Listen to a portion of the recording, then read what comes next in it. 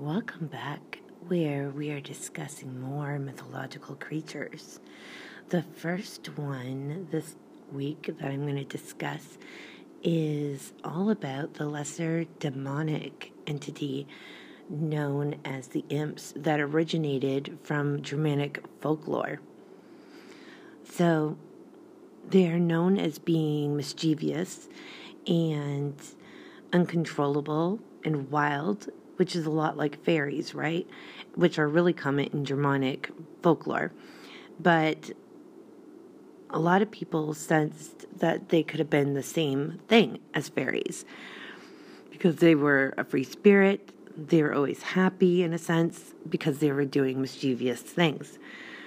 But they were also used to be considered little lonely creatures that were always trying to get human attention. And it's what they would consider in like a joke. If you were looking for a friend and you look lonely, you'd be like a little imp. But they're usually really small, typically with horns. They can be any color ranging from purple to red to browns to black.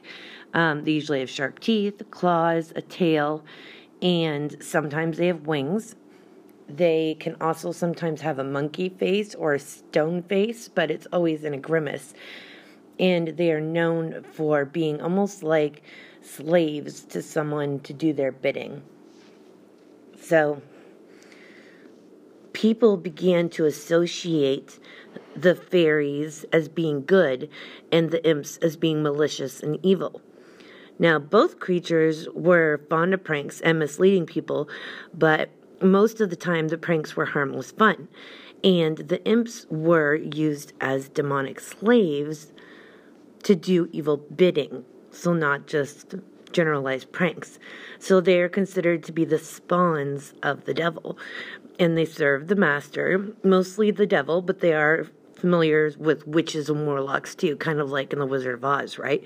The flying monkeys.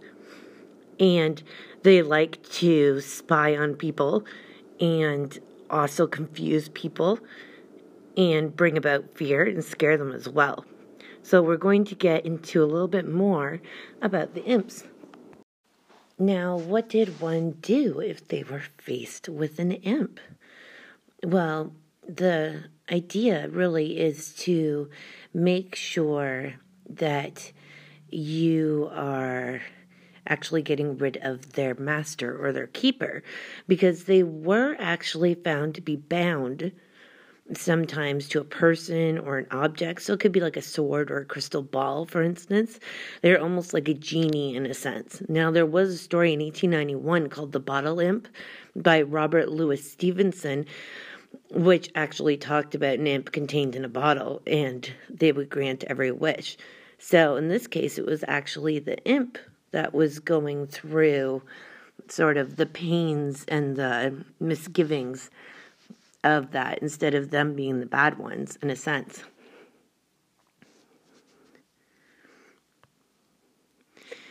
Now, let's see here. There's more I wanted to talk about as well. So, because it is found in Germanic, it has an old English noun called impa, is where they find that it comes from, and it means just a young shoot of a plant or tree. And then it was considered the scion of a noble house or a child in general. Now, then, starting in the 16th century, it was used as an expression like the imps of servants or imp of hell. And by the 17th century, it meant small demon or a familiar of a witch. So the Old English noun came from the term imputa, which was more of the plural sense of it, and it was like implanted. You implanted something, or it was natural, or it was grafted. So it's kind of interesting that they didn't have anything to do with Christianity at all, really, until the 17th century. But I thought that was really cool. So basically the ones that we look at now are ones that try to do the evil bidding as slaves. So we consider them bad, and they are mischievous, but they're doing it out of the fact that they're slaves, either to objects or people that are evil themselves. And that's why they have the unattractive features they do, to sort of give people a scare in a sense, right? So some of them can resemble cats as well as monkeys and even humans, like I mentioned before, and they usually move around on all four legs generally, or crouch down on their bottom legs. Now, they were known for switching babies. They were usually just more of kind of like a distraction, while the main culprit or their master would be doing something more evil. But some folklore says they did have magical power, but it was very minor compared to some of the other mythological creatures. So they were known for shape-shifting and also being able to bring about fire. They were very quick and fast and known for being able to kind of get away really quickly. Now, like most mythological creatures, there's other ones that are like them. And usually it's sort of like you'll see them as like ogres or something like that, like Igor, succumbing to their master, but they're usually more of a human depiction, of like a dead person or a zombie-like thing. But when Christianization came into Western Europe, the imps were turned into sort of the minions that they were known, the demonic little beings. And that's when they came out during the craze of the witch hunts. During the Renaissance, they were coming out as something that would actually do violence, when really they were just doing what they were told. And you can see them throughout history. You can see them in different gateways and tombs. You can even see them in cathedrals, interestingly enough, and where angels are fending them off, that sort of thing. So the imps, like most mythological creatures, get most of its demonic or evil-like attributes to the fact of Christianization coming into play throughout the land. Before that, they were nothing more than basically genies and wish doers, but after that, they became the evil little doers that they became. Now, speaking of familiars, a big one that is known, obviously, is for witches the black cat, right? Which has a lot of symbolism. Like if a black cat runs in front of you, it's bad luck or what have you. Or you hear of demon cats in Europe, and people report seeing this demon cat. And it's fascinating because the black cat, one of the really interesting folklore mythological tales that I heard and really thought was cool, came from old Italian witches. The witches are Aradia, and we all have heard, if you've had anything to do with researching witches, about Diana, who is supposed to be the mother of witches. She was getting too well known. The idea of the Italian witches, they can be ruthless, was to save people from having to convert to Christianity. And she was becoming too well known, so she had to go back up to the heavens and kind of oversee things. But she needed someone on earth, a child. So she went to Satan himself, who was considered to be the god of light, or the bearer of light. And what she did was, because she wanted to have a child with him, he slept with a black cat. So she shapeshifted herself into the form of a black cat and snuck into bed with him, and then created a child overnight. Obviously they had sex. So basically, it's funny how, we hear all these horrible things about Satan, and it turns out, in this case, he was actually the victim of being raped by a woman, transformed into a cat. But this is why a lot of people don't like black cats, where it stems from. And this is how Lucifer, in this case, lost his light, and they gave birth to Aradia, which would become the woman or the witch daughter that would become huge in mythological tales through Italian witchcraft. So it's really fascinating, the different things that you can learn about the black cat. black cats have been around all through history with a lot of lore that really runs the gambit from good luck to evil omens. But symbolically, the cat represents someone who has a lot of strength and independence. It's all about healing your abandonment issues. There's mysterious psychic abilities and magical properties where a lot of people in different belief systems of magic will use the whiskers to sort of ramp up a spell or to grant a wish. We also have it where there's someone who, if you're a person with these traits, they're the kind who beat the odds. And they are all about understanding the essence that there really isn't anything called bad luck, right? But there's different mythologies and beliefs surrounding what they thought of the black cat, and I'm going to go through some of them with you. So, the Native Americans feel that the black cat comes to you in a vision. It bears a timely teaching. So, it teaches you to focus on your independence and really listen to your intuition and tap into the unknown. They can also be telling you to be sensual, more sensual.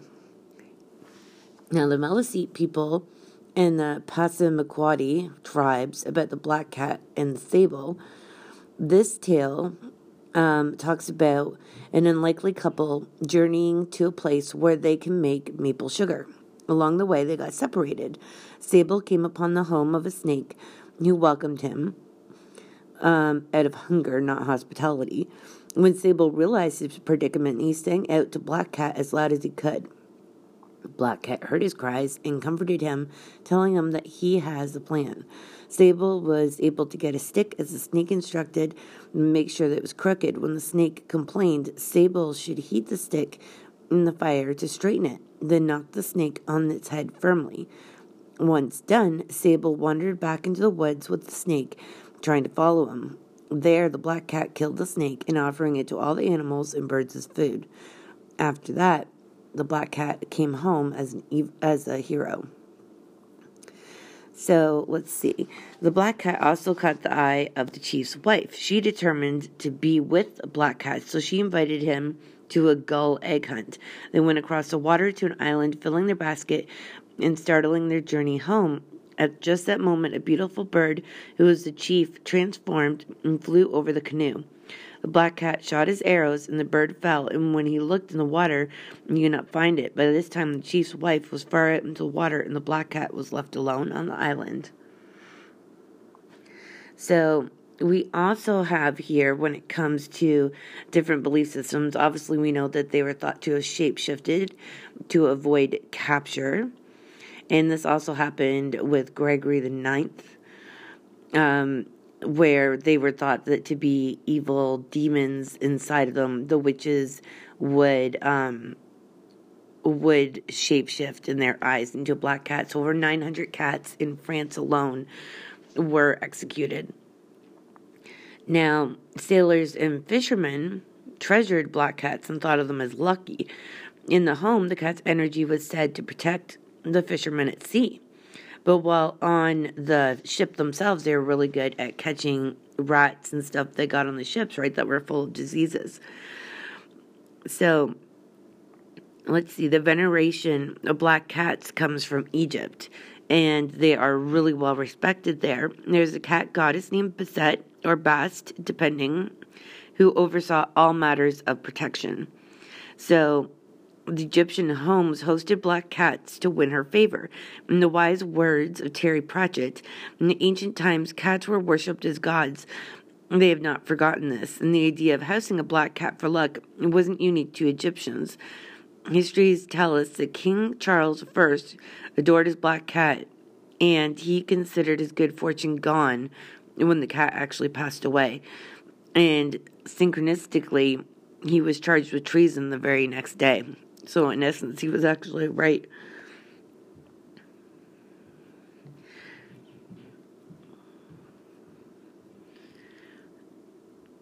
So there were actually two goddesses in Egyptian pantheon, which was also Sekhmet.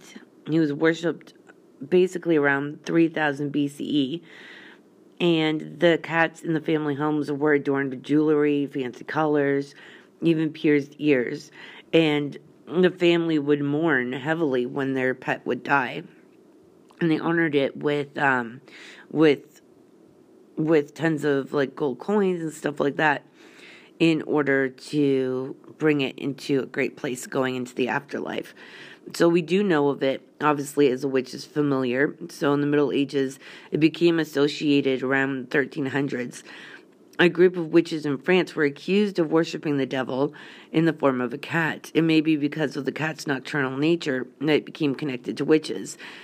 And hence, it was around nighttime, when it happened. So it was kind of sad the way they executed so many cats, thinking that they were actually witches, which is just silly. Now, in the 16th century, Italians believed that if a black cat jumped on the bed of an ill person, the person would soon die. In colonial America, Scottish immigrants believed that a black cat entering a wake was bad luck and could indicate the death of a family member. Now, we also have, with Norse mythology, Freya, who drove a chariot pulled by a pair of black cats. A Roman soldier killed a black cat in Egypt and was killed by an angry mob of locals. Appalachian folklore said that if you had a sty on the eyelid, rubbing the tail of a black cat on it would make the sty go away. Now, if you find a single white hair on your otherwise black cat, it's considered a good omen. And in England's border countries in southern Scotland, a strange black cat on the front porch brings good fortune. Now, we are told, if you've ever had a black cat, that's important that you bring your cat inside because, sadly enough, these pets are one of the most abandoned pets by people that are brought to shelters. But they're also the ones that are more likely to be tortured during times like Halloween from people when doing whatever disgusting things they feel like doing. So, I owned a black cat named Biscuit, and he was purely black with green eyes. And he was just like a little baby. And any black cat I've ever been around, they are uniquely all the same. They have the sassiness to them, but they're very, very, very, very sweet and loving and very young feeling. The way they act, they're very babyish in a sense. And I loved mine. So I think it's funny when you see the folklore and all the worries that people had over the years and all the different belief systems. Not as religious as some, but in a lot of cases still, like the mythologies we've looked into as of yet. But we're going to get into some other more creatures that don't actually exist next week than ones with huge folklore like the black cat. But after speaking of the Italian witches, I found it important that we bring up the black cat and how else that has affected our way of thinking towards it throughout history. So I'll see you next time.